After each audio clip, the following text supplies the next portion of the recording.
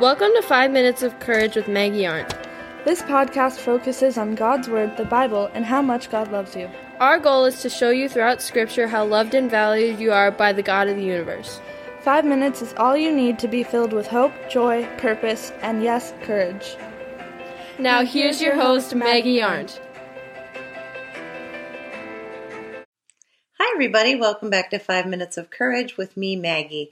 It's Thanksgiving week, everybody. I love November. I love Thanksgiving.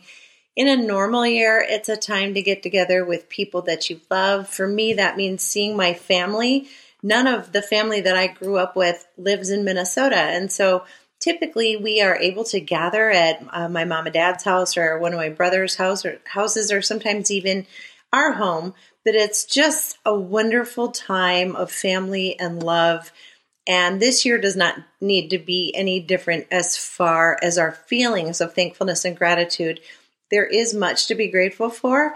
As my mother-in-law said today, we are not sending our boys off to war, which is impactful. It is true. And I know that so many people have been sick and have been affected by what's going on. And you have my deepest sympathies and my prayers for ongoing health. But I do also believe we can still show gratitude. So just as a point of reference, I did look up what is the difference between thankfulness and gratitude. Maybe you already know. I didn't know. Thankfulness is a social norm applicable in general situations, while gratitude is the special manifestation of spirituality, love, and affection.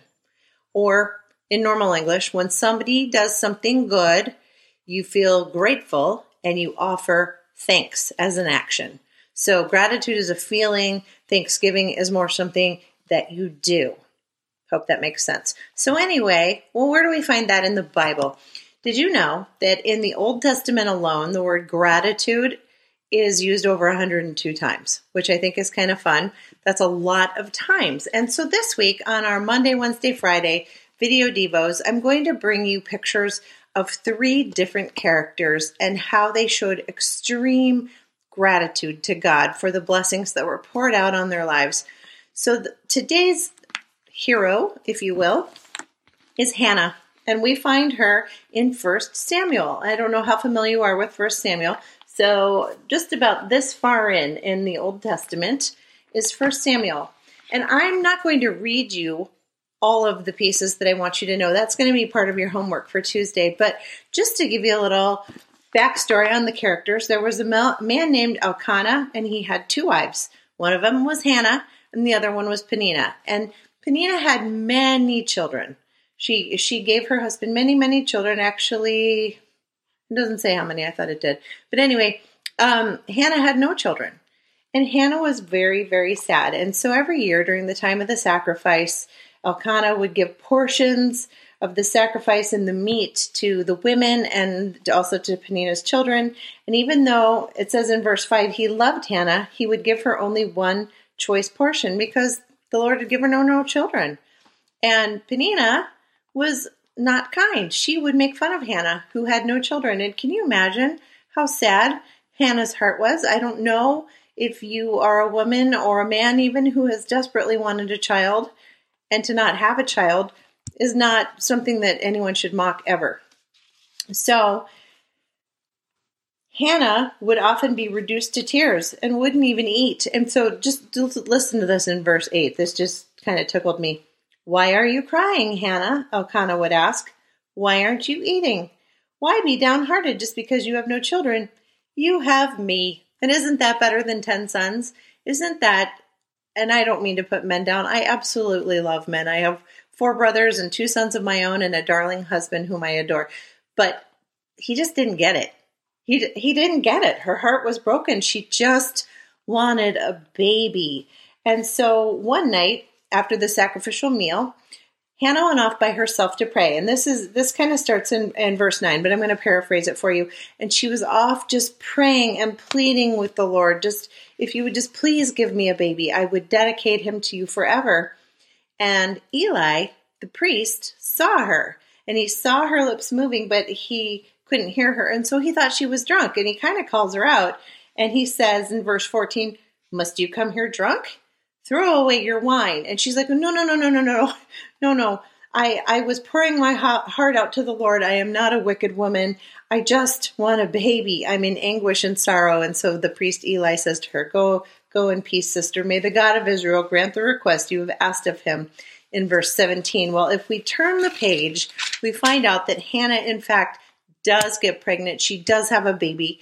It's a baby boy, and she names him Samuel. The beginning of chapter 2 is called Hannah's Prayer of Praise.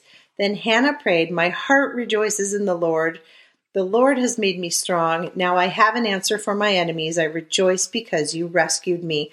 And if you have the NLT, and if it's particularly the same kind as mine, over here in the corner, and I love this about the Jesus-focused Bible, it always ties important things back to Jesus. And it says, Hannah's prayer of praise is much like Mary's song of praise or the Magnificat.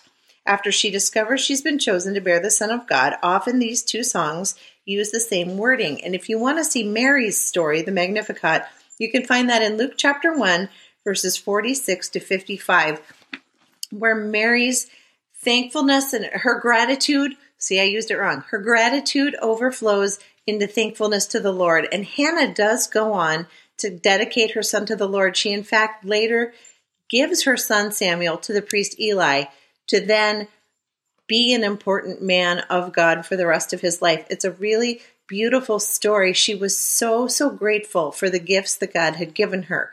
So in your Tuesday homework, we're going to dive into Hannah's story just a little bit more deeply in the book of 1 Samuel. And as we go through this week, I would just love for you to stop and ponder what fills your heart with gratitude. Even though we're under another brand new 4-week lockdown, are we grateful because we have a place where we can be, a temperature-controlled home where we can be with people that we love? So, good to see you all again. I will post Tuesday's homework tomorrow morning.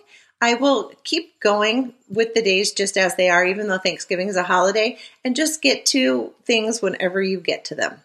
Always good to have you. Be well. Thanks so much for listening today. Please subscribe to this podcast. I'd hate for you to miss out on even 1 minute of courage. Then share it with all your friends. If you'd like more information or would like to contact me directly, go to 5minutesofcourage.com. That's the number 5, and you can connect with me there.